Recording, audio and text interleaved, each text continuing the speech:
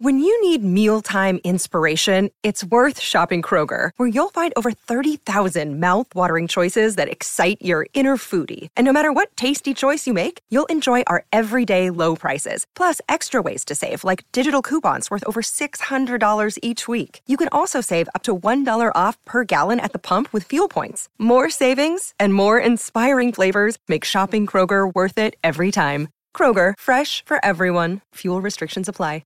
630 CHED Inside Sports with Reed Wilkins. Weekdays at 6 on 630 CHED.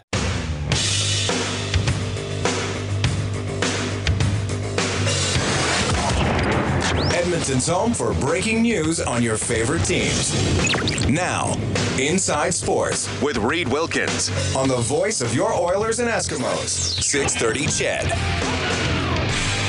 Well, good to have you along for the ride tonight. Inside Sports on 630 CHED at 7:07. So the Eskimos getting that win on Saturday, 23-13 over the Calgary Stampeders. Their game against the Saskatchewan Roughriders, second and final preseason contest, will be coming up Saturday afternoon. It's tied into the Porkapalooza Festival. 12:30 pregame show, 2 o'clock kickoff right here on 630 CHED with Morley Scott and Dave Campbell. We will get to Dave here in about a minute. We're counting down to the NHL draft as well. We will have live coverage of all of it for you. Friday, June 24th, and then Saturday morning, June 25th. So less than 2 weeks away from the NHL draft and what could be a bit of a reshaping of the Edmonton Oilers roster. Baseball tonight, Phillies up 2-0 on the Blue Jays. They're in the top of the 7th. Jared Eichhoff, good outing for the Phillies so far. He has allowed 3 hits, 4 walks. He struck out 5 through 6 innings. R.A. Dickey goes 6 1/3 for the Jays. He gave up 2 solo home runs, 104 pitches. He had 4 strikeouts, couple of walks, 5 hits. The Jays coming into tonight 35-30 on the season. Now just 2.5 back in the AL East behind both Baltimore and Boston. This is your Crystal Glass scoreboard. For all your glass needs, you can call Crystal Glass today. Cleveland and Golden State about to get underway. Golden State will try to win their second straight NBA championship. And at Euro 2016, Italy 2-0 over Belgium. Ireland and Sweden 1-1. Spain beats the Czech Republic 1-0. Opening matches for all those clubs. All right.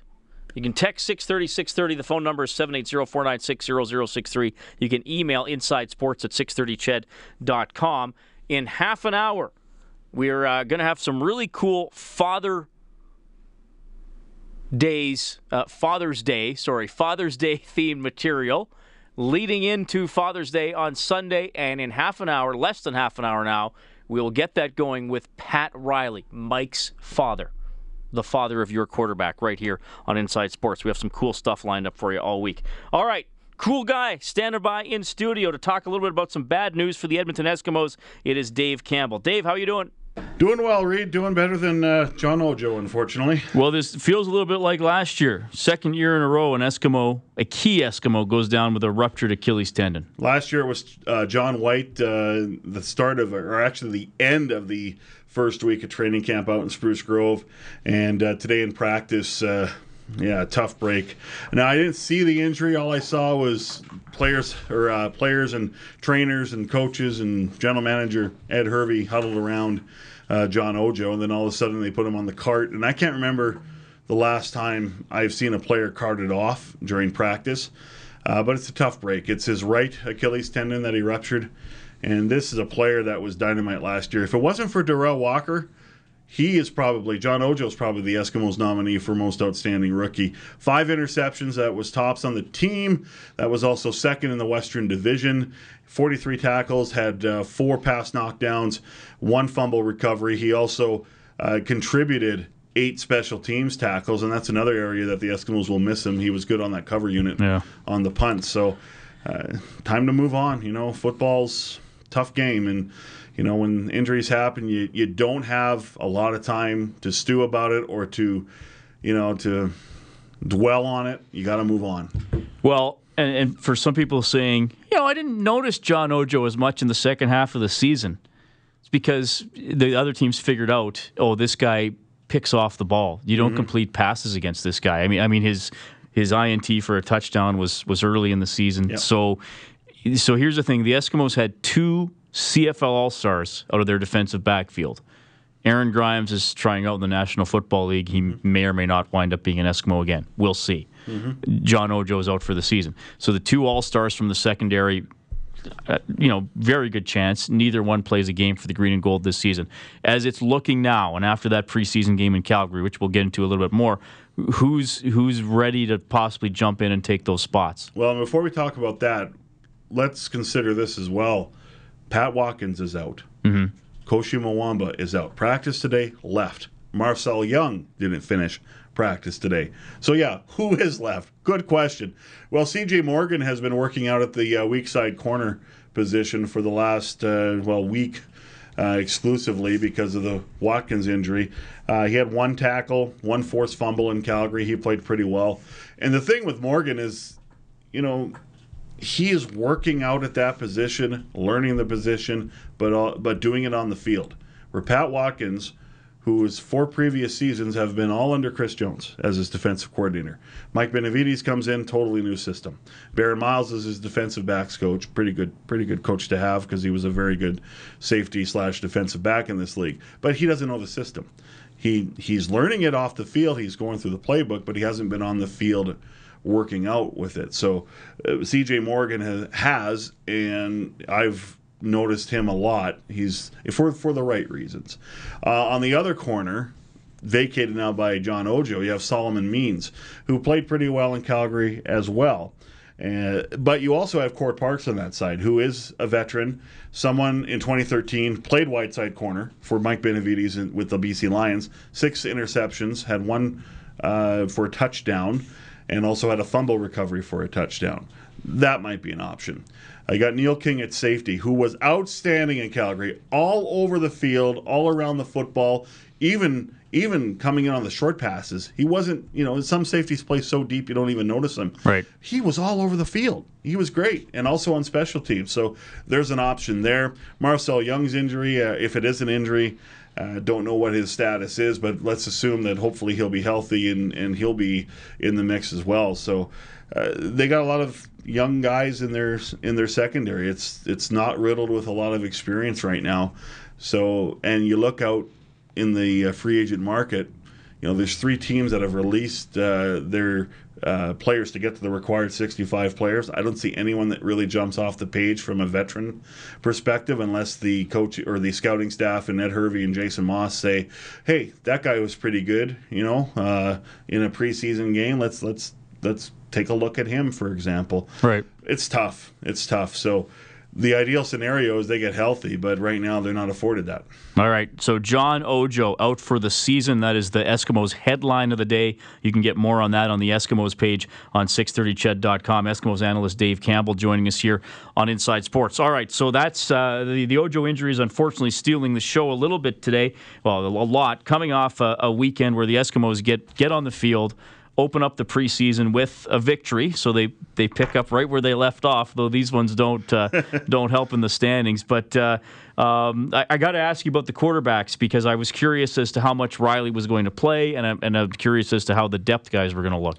Well, Mike Riley played 2 series. He was 5 of 8 for 54 yards. So more than last year in the preseason already. He played in more 2 games. snaps in 2 games last year. Of course, he didn't play the first game in Fort McMurray against the Riders. Had 5 snaps against the BC Lions at UBC Thunderbird Stadium last year. So yeah, he had a lot more work on Saturday. James Franklin came in, had a tough start, but finished strong. 10 of 14, 94 yards and a touchdown. Jordan Lynch, who's actually a quarterback this year, not just right. The guy that's under center is going to run the football 99.2% of the time because he was 3 of 4 for 17 yards. He threw a few passes. Yeah, last year. But he was 6 of 10 for 55 yards and a touchdown. Thomas DeMarco didn't see a lot of work, 3 of 7 for 13 yards. Longest was 5 yards, and he gave up a fumble that was returned for a touchdown by the Stampeder Ciante Evans. So, Jason Moss is handling his young quarterbacks, I think, pretty well. Says they got a lot to learn still. They're both in their second year. We're going to keep working with them. They will see time on Saturday against the Riders at Commonwealth Stadium. He knows what he has in Mike Riley, but Jason Moss is being very particular about his quarterbacks, and I guess why not? He played the position, so he's not discounting that both individuals, talking about Franklin and Lynch, had good games, but he's also tempering it by saying they're young. Let's not get too excited. They have a lot to learn about the Canadian game.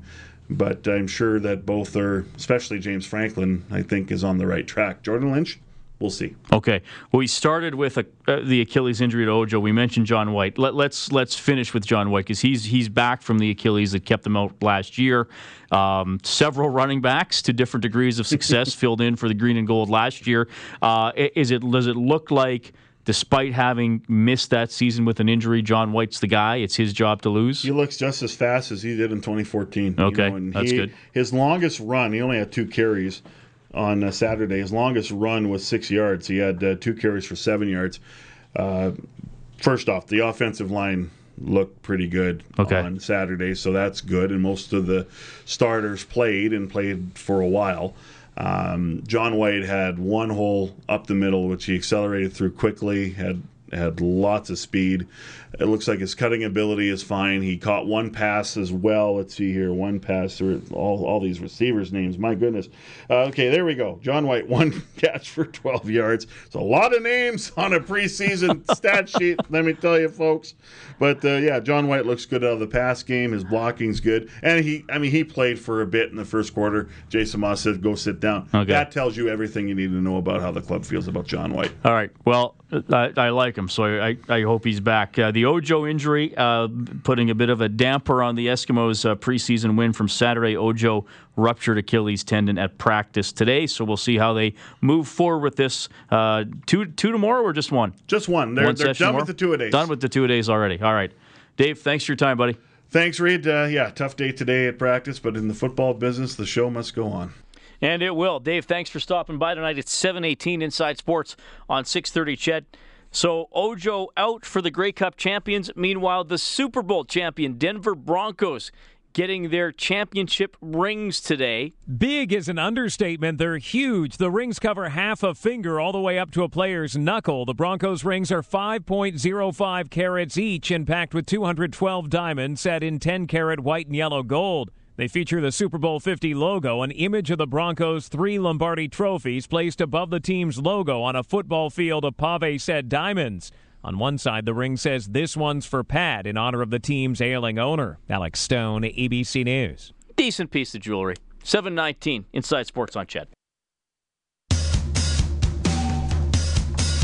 This is Oscar Clefbaum from your Edmonton Oilers, and you're listening to the Inside Sports with Reed Wilkins on Oilers Radio 630 CHED.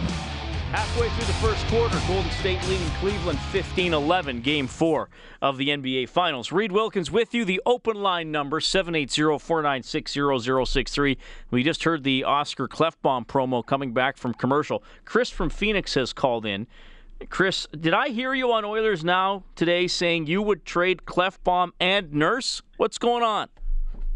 I was actually going to segue onto that.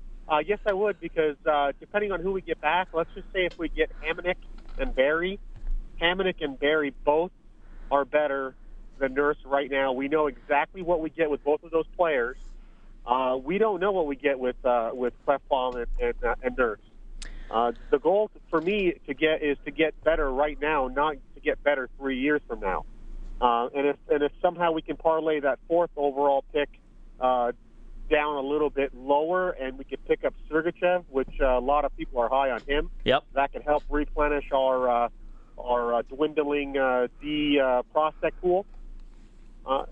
It's just I think we're lacking on the back end, and we need to upgrade now. And in all honesty, if we can get Hamonic is signed for another 3 years at a cap hit under $4 million, where we have Clefbaum who's over $4 million, and if we can get Barry at a reasonable deal, that makes us that much better. We're possibly going to get Barry, who could at least get us 50 points.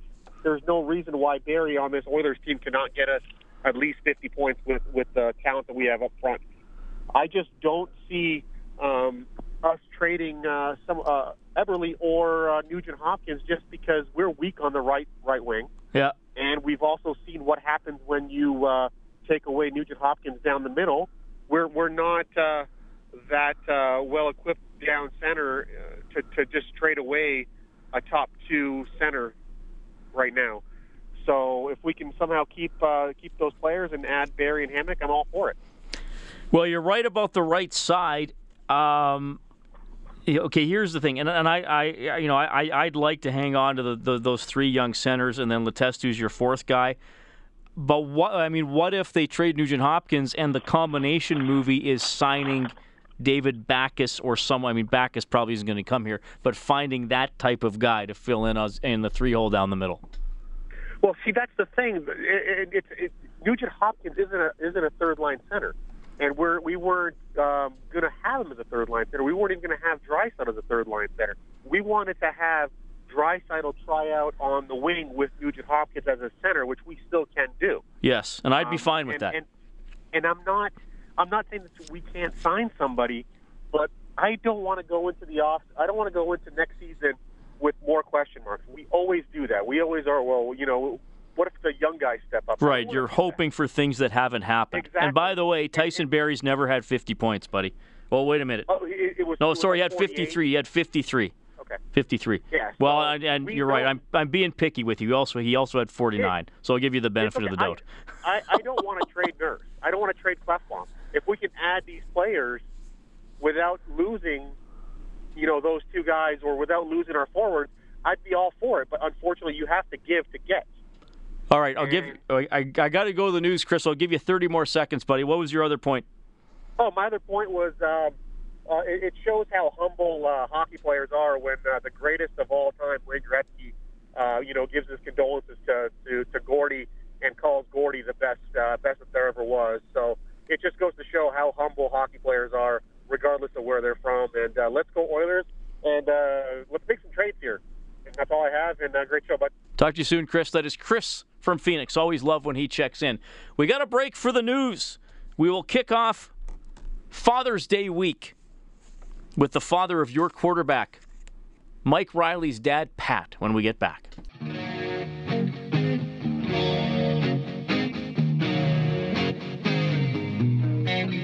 This is JC Sheriff from your Edmonton Eskimos, and you're listening to Inside Sports with Reed Wilkins on 630 CHED.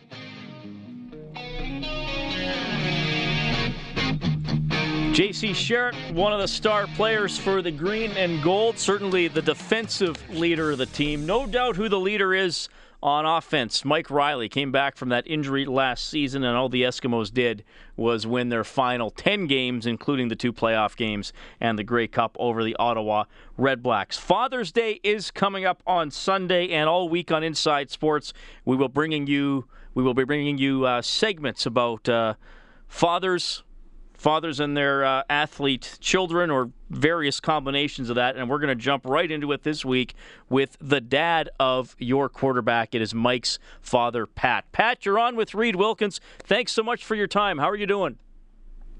I am just fine, Reed. Thanks for having me on. I'm like every parent on earth always welcomes the opportunity to brag and talk about their kid. And it's been a ride. Let me tell you, it has been a ride. Yeah, well, right on, and we want to get to know Mike a little bit through your eyes, and get to know you and your relationship with him as well. Now, was it Washington State that you guys primarily lived in when Mike was a kid? Yes, we lived in Kennewick, Washington, southeast Washington, part of the Tri-Cities, down in that area, kind of a hot part of the state. Okay. Mike was born there. We lived there till he was a junior in high school, and then we moved to Kalispell, Montana. Okay. So, I mean, from a very young age, was Mike a kid who would pick up a football or a baseball bat or even a hockey stick in that area? You got the WHL. I mean, did he show an interest and an attraction to sports right from being a little guy? From the very beginning. And it's kind of funny because even in Kennewick, he played hockey, not ice hockey, but he played a lot of street hockey. We lived on a dead-end street and the kids in our neighborhood get home from school, get their homework done, and they'd all head out onto the street. It was football, baseball, basketball, street hockey, you name it, even golf. Mike, at a young age, I don't remember how old he was, but he was about 8 or 10, something like that. He was over at a neighbor's house swinging a golf club, and the kid picked a club up, started swinging around, smacked him in the nose. Ended up quite a few stitches and things like that. If you take a look at Mike, his nose happens to lean one way, and that had nothing to do with football. It had to do with a golf club. So it was kind of funny. But with regard to sports, that's all it was around our house. Football, basketball, baseball, golf, you name it. So he was into everything. Was he in front of the TV a lot when you wanted him to do his homework? He's trying to watch the end of a game or something like that? Oh, yeah. Yeah.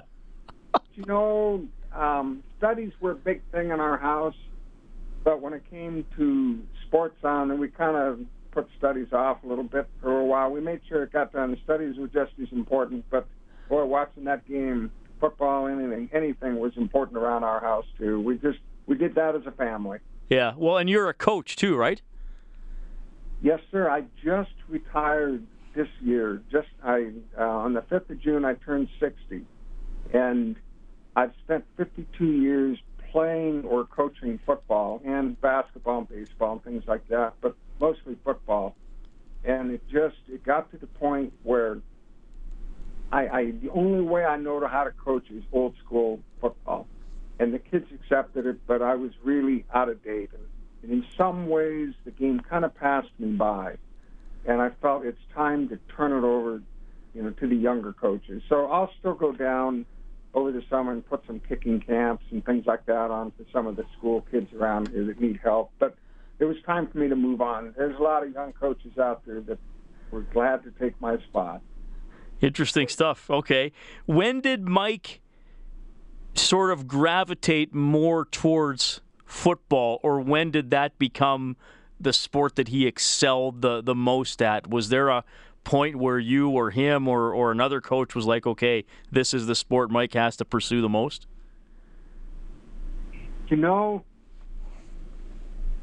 Football was always his favorite. He started playing football when he was about 5 years old, and football was always his favorite. He played everything. But football, again, he just loved it, talked about it. Dan Marino, growing up, was his hero. But when he hit about 10 years old, the middle school or junior high football programs was very, very weak. So the area high school coaches got together and pushed for a private program. So I went down actually from the high school level to help run that middle school private program. And at 10 years old, he began to excel. He moved up very quickly, even at 10, and starting quarterback on the 13-year-old team. And played quarterback, played linebacker. A lot of people don't realize this, but he's actually a pretty good little linebacker. Not afraid to take a hit, as I'm sure you've seen. Yeah. But he loved it. It kind of helped that I was his coach at that time. So when he was out on the field there, we did a lot of fun things with him. Every now and then orchestrate his own drives. We did have an agreement that there would always be 2 plays a game that I would send in that were ridiculously stupid calls and that he better catch, which he thought there were more than 2. There were actually only 2, but he looked at every game and said there were a lot more ridiculously stupid calls, Coach. But nevertheless, he had to pick those 2 plays up and audible out. And another thing that we did in there, he was forbidden to leave the pocket. He had to stay in, wait it out, learn to take a hit, throw the ball downfield. Understanding that extra half a second makes a huge difference with regards to that receiver getting open. Little did I realize, as I looked at it and said, hey, if you really want to make it to the pros, you got to learn to stay in the pocket. Little did I realize that his moving his feet around was going to be one of his advantages. But I will take no responsibility for that. He did that one on his own. He had to overcome what it was that I wanted just to get that. Well, but the thing that I think he did better this past season, though, Pat, is he moved his feet. And I mean, they talked about this on our broadcast and on the TV broadcast. He moved his feet, but he kept his eyes downfield. He left the pocket, but still thought of being a passer first, I thought. Yeah. No, and I agree with there. You know, it's interesting to come to the games, to sit in the stands as a dad and as a coach, because it's hard for me to discern the difference up there. When games get over, we always head back to his apartment and watch, because he tapes it, and we watch the game and he critiques himself. And there are times I sit in the stands and go, wow, why did you do that? And then when I watch the game, he explains it and I go, okay, got it, I see. You know, so when I sit in the stands, I'm not really a coach anymore. I'm just a dad, and I see the same stuff everybody else does. I'm just lucky enough that he can explain some stuff to me later, and I kind of get it. And it makes sense to you, right, for sure. Pat Riley joining us on Inside Sports tonight. He's the dad of your Eskimos quarterback, Mike Riley. So, I mean, you've laid out for us that he excelled and really loved football from a young age, and he excelled at it. But, I mean, it's one thing to be a good middle school or high school player, and there are a lot of those who are great athletes, but it's a totally another thing to have a shot to play in the NFL and the CFL. And obviously he had shots at both before settling here in Edmonton. I mean, when did you think, oh my God, he's not just a good athlete in our town or in our conference or in our state, he could actually make a living doing this? When did that sort of click in your head? You know, I'm going to go back a little bit, though, because when he was in high school, for 2 years in a row, we took him down. He wanted to go to the All-Northwest football camp at Western Oregon University. It was a quarterback camp run by Drew Bledsoe and his dad. And the first year that we picked him up, he said, hey, Dad, Drew wants to talk to you. And I said, like Drew Bledsoe? Yeah, and I said, I didn't know he was here. So talked to Drew for a couple of minutes, and Drew said, hey, I just want to let you know this kid's got a D1 arm. And he said, yeah, I know he's only a freshman, but we got to watch him. Second year, he went back, and Drew was talking about, he said, if you play your cards right, get him into the right school, he said, this kid can go on to the pros. So nevertheless, we jump ahead about 4 years. When he was playing for Washington State University, his freshman year, it was a redshirt year, but in the spring during workouts, he had a phenomenal workout session in their camp. During the spring scrimmage, he just knocked it out of the park. And there were articles in the newspapers saying, hey, this is our quarterback next year. And I got a call from head coach, and he said, we want him to wait 2 years before he gets his chance to start. And that Mike didn't take too kindly to that. He said, I want to play now. So at that point, we realized if he plays this right, he might have a shot at it, which is the reason why he transferred from Washington State to Central Washington. He got 4 years of playtime there. And it was at that time when he was playing for Central Washington, one of those years in there, Bo Baldwin, who was at Eastern Washington, who coached J.C. Sherritt and Matt Nichols and a few other guys up there. Bo Levi Mitchell played for him. And I've been pretty close with Bo through the years, and Bo was the one that told me this kid can make it. So at that time, probably his junior year in college, I realized he's got a pretty good shot at it.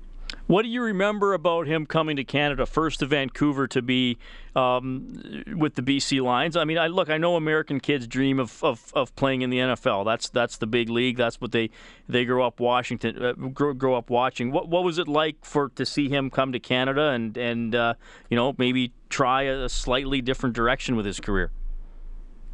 I was so excited when he was at Central Washington University.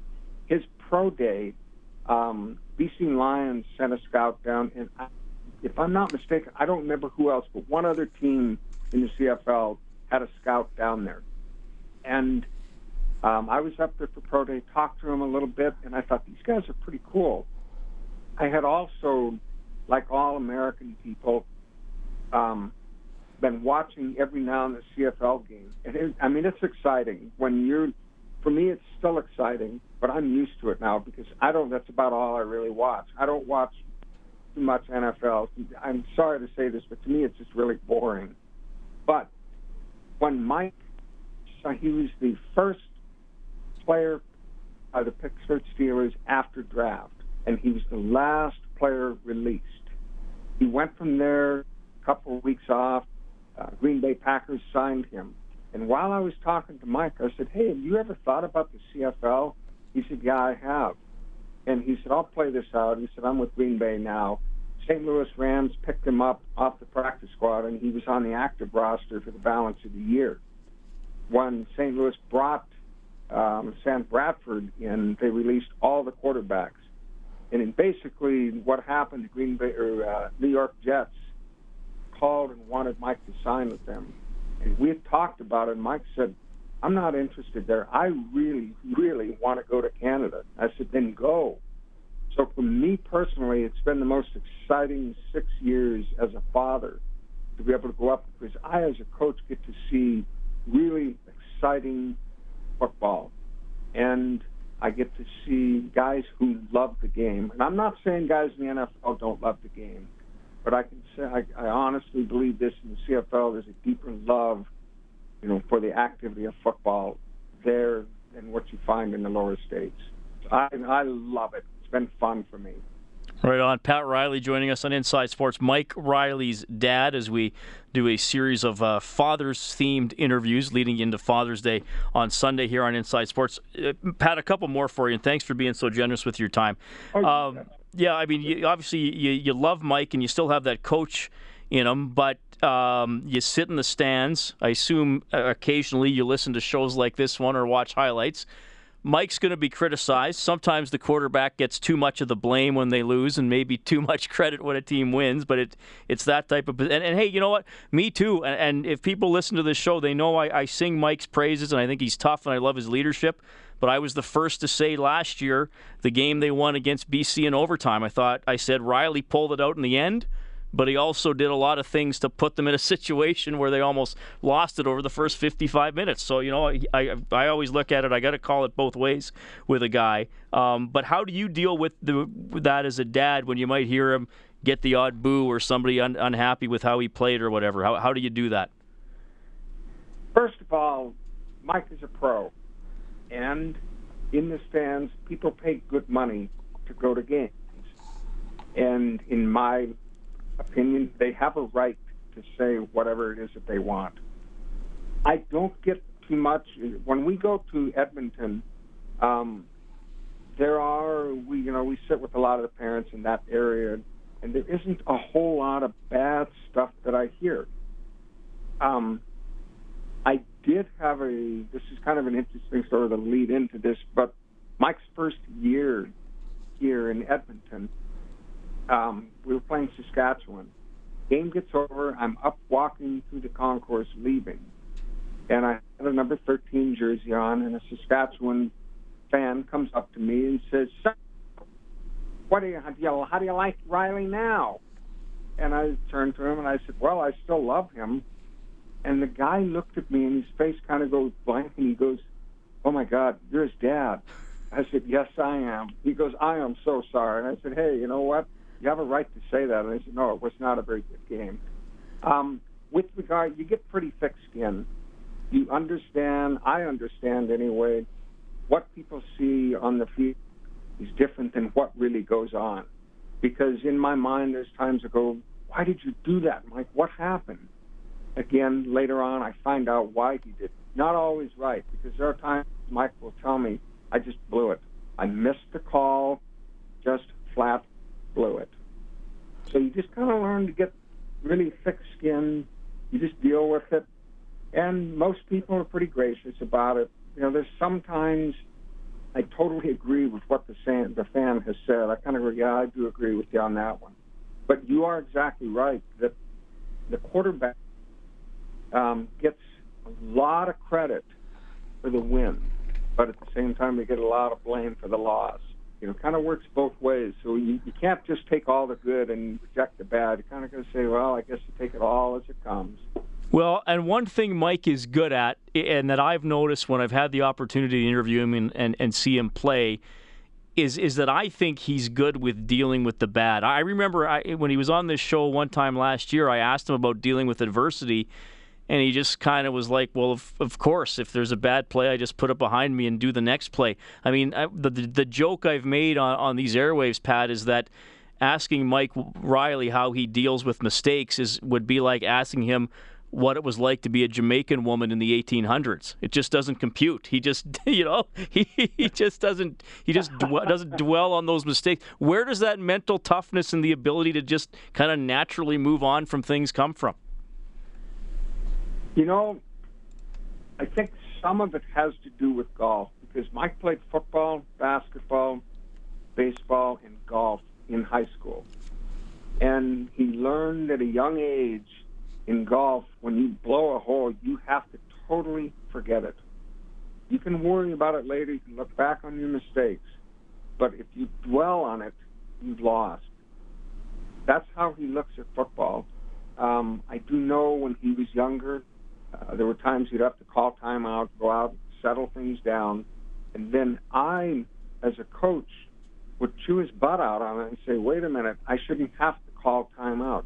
That's your responsibility as a quarterback to keep things under control. Stay cool, calm, collected. Continue on. He's harder on himself than anybody is. He will push himself beyond what coaches ask. So, and I just think that sometimes he can be awfully hard on himself. But you go back, it was golf at a young age where he learned, got to forget about that one and move on. It doesn't do any good to dwell on what happened in the past, to come back later and fix it. Well, he certainly did that in the Grey Cup, down 13-0. He pulled it out. Pat, thanks for being so generous with your time. There's more stuff we'll have to do part 2 of this later on in this season. Does that sound fair? Yeah, that sounds great. You betcha. All right. Thanks so much, and I hope to see you at a game this year, and I'm sure you get a lot of positive comments now when you wear that Reilly jersey at Commonwealth. It's fun. Thank you for the opportunity. It's been a pleasure, Reed. That is Pat Reilly checking in on Inside Sports tonight. Mike Reilly's father. Man, that was great to talk to Pat. Interesting insight into his son, what makes him tick, and his rise to being one of the best quarterbacks in the Canadian Football League. You can text 630-630, 780-496-0063 is the phone number. What did you think of Pat Reilly? Does that make you look at Mike any differently after hearing that? Inside Sports on Ched. We're coming right back. Well, that was great. Mike Reilly's dad, Pat, on the show. Jordy says, sounds like Mike was destined to play in the CFL. Glad we have him here in Edmonton. Cleveland up 38-34 on Golden State early in the second quarter. Rough night for the Blue Jays. They're down 6-0 to the Phillies in the top of the ninth. You can keep the text coming to 630-630.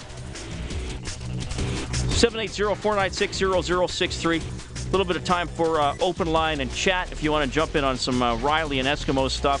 Got some Oilers text I want to get to as well. We're back after the 8 o'clock news. Great to have you along for the ride tonight.